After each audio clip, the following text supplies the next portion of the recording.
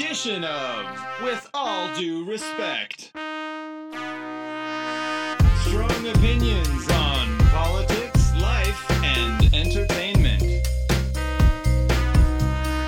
Politics, life, entertainment. Politics, life, entertainment.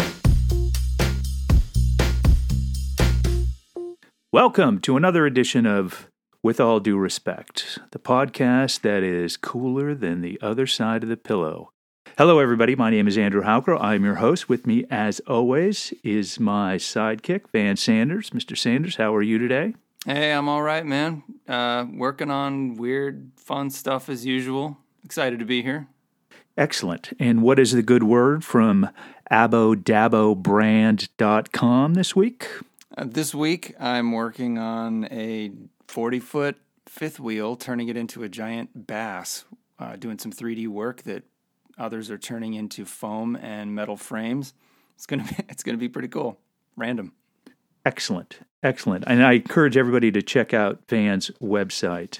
As always, I would like to thank the Anchorage Daily News for hosting this podcast on their platform and remind listeners that the very strong opinions you hear on this show are mine and mine alone, and in no way, shape, or form reflect the opinions of the Anchorage Daily News or their employees.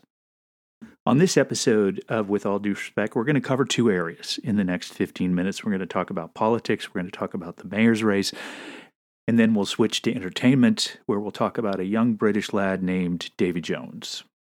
Politics. And now, for some politics. Yes, let's talk politics. Let's talk local politics. Anchorage voters electing a new mayor this week. Who's it going to be? Forrest Dunbar, Dave Bronson. What I want to cover here in this quick segment, I want to cover three areas. I want to give you some thoughts on the initial April 6 election. I want to cover the fact that both Bronson and Dunbar together are two of the least qualified mayoral candidates in the history of Anchorage. And the third thing is I want to look ahead and talk about what the possibilities might be between today and Election Day on May 11th. First, some thoughts on the April 6th election. For me, the biggest surprise was the performance of Mike Robbins. I looked at him as really one of the front runners as this race started. He broke out of the gates fast last fall. He had really climbed on board the homeless issue in Midtown, the attempted purchase by the Assembly of the facilities of the hotels in the Alaska Club. He had a good campaign launch. Seemed like he had a good social media campaign. He had a good organization.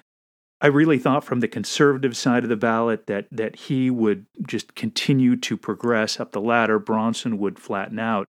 But what happened was, as soon as the Assembly's purchases of these facilities kind of died out in the media and the threat was no longer there, you saw the separation start to occur between Robbins and Bronson, whereas Bronson continued to hang on to the mask mandate, big brother's after us.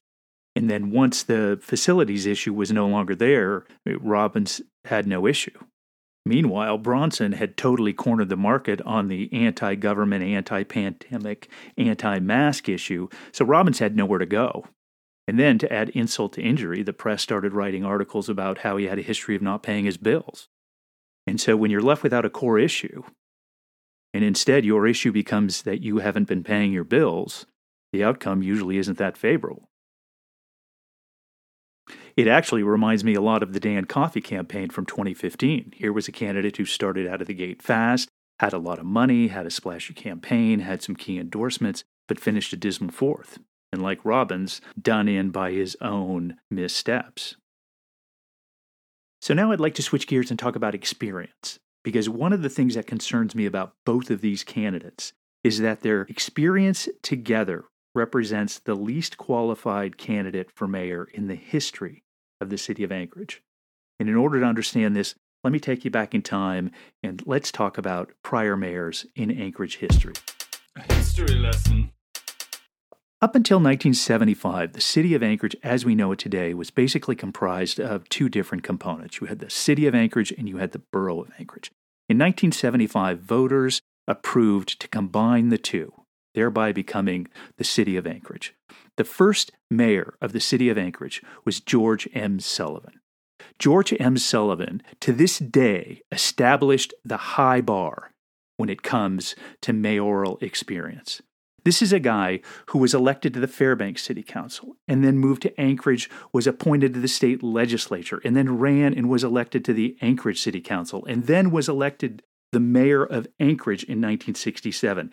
8 years later, when everybody got together and said, hey man, let's make like one cool city, George Sullivan said, yo, I'll just continue doing what I'm doing. And he continued to be mayor. Of course, he won the election, beat the borough mayor. Then he became the mayor of all Anchorage, served for 6 years. George M. Sullivan today has set the bar for the most qualified mayor in Anchorage's history.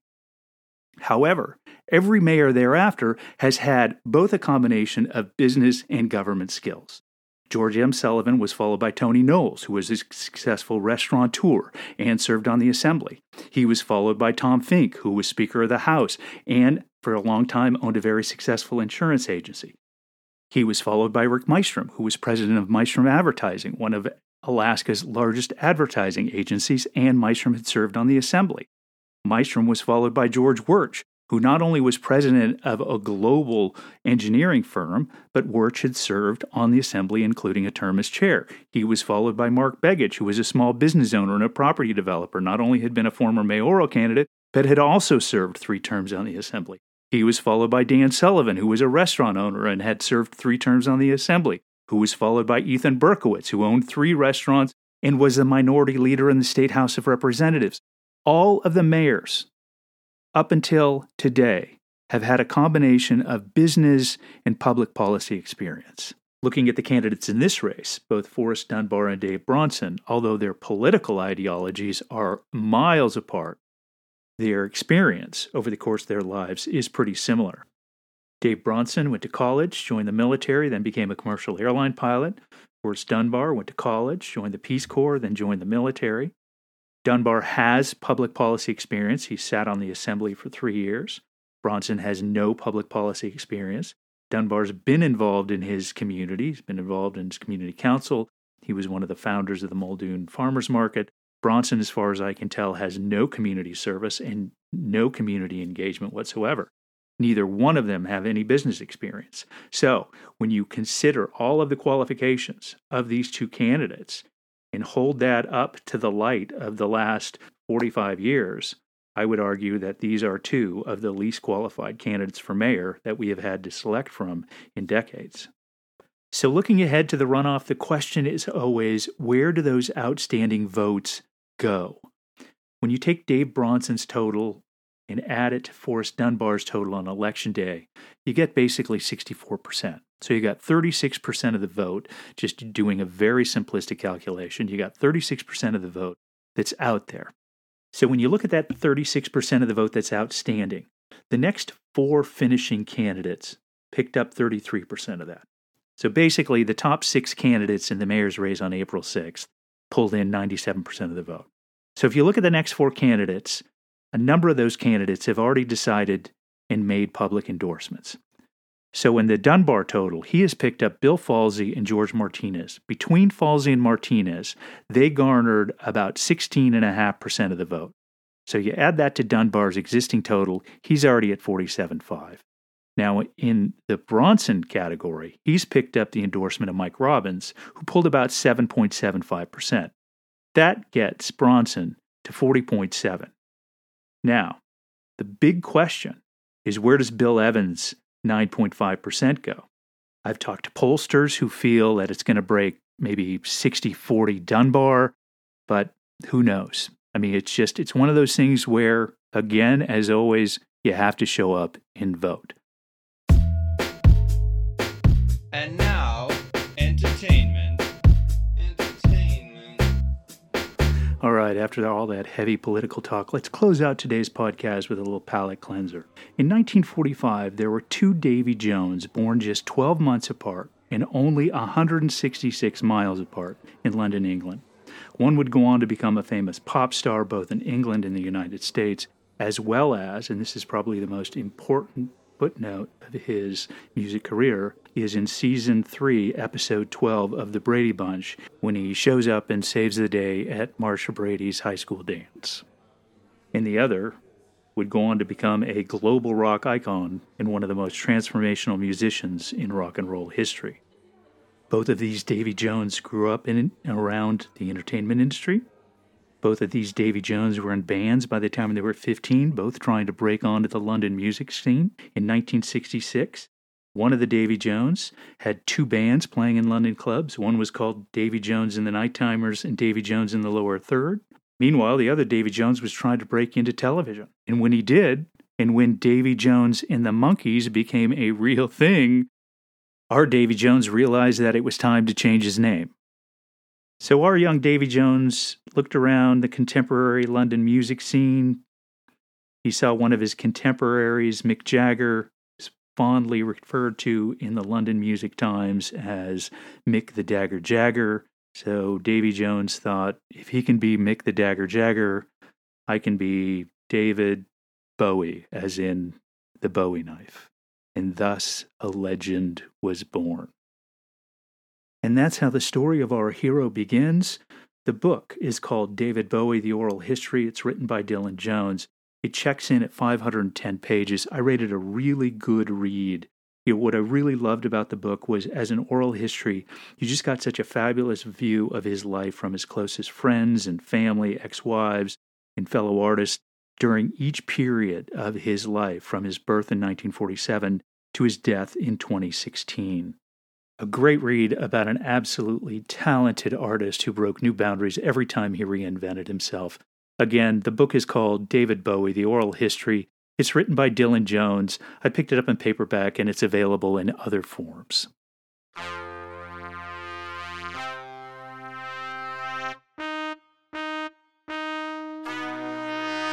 And there is the music. And you know what that means? That means that our time is up for this podcast episode. We will be back again on Thursday, where we'll talk about a little politics maybe, because we just had a mayor's race, something like that going on. Also, we are proud to announce that we will be launching the first of what will be many epic debates between myself and Van, where we will allow our listeners to determine the winner. Van, why don't you hit us with that website of yours? Thanks, Andrew. Yeah, if you visit abodabobrand.com, that's ABODABOBRAND.com, you can see a little bit more about what I do and touch base with me. Excellent. All right, check it out. That's our time, and we'll see you next time.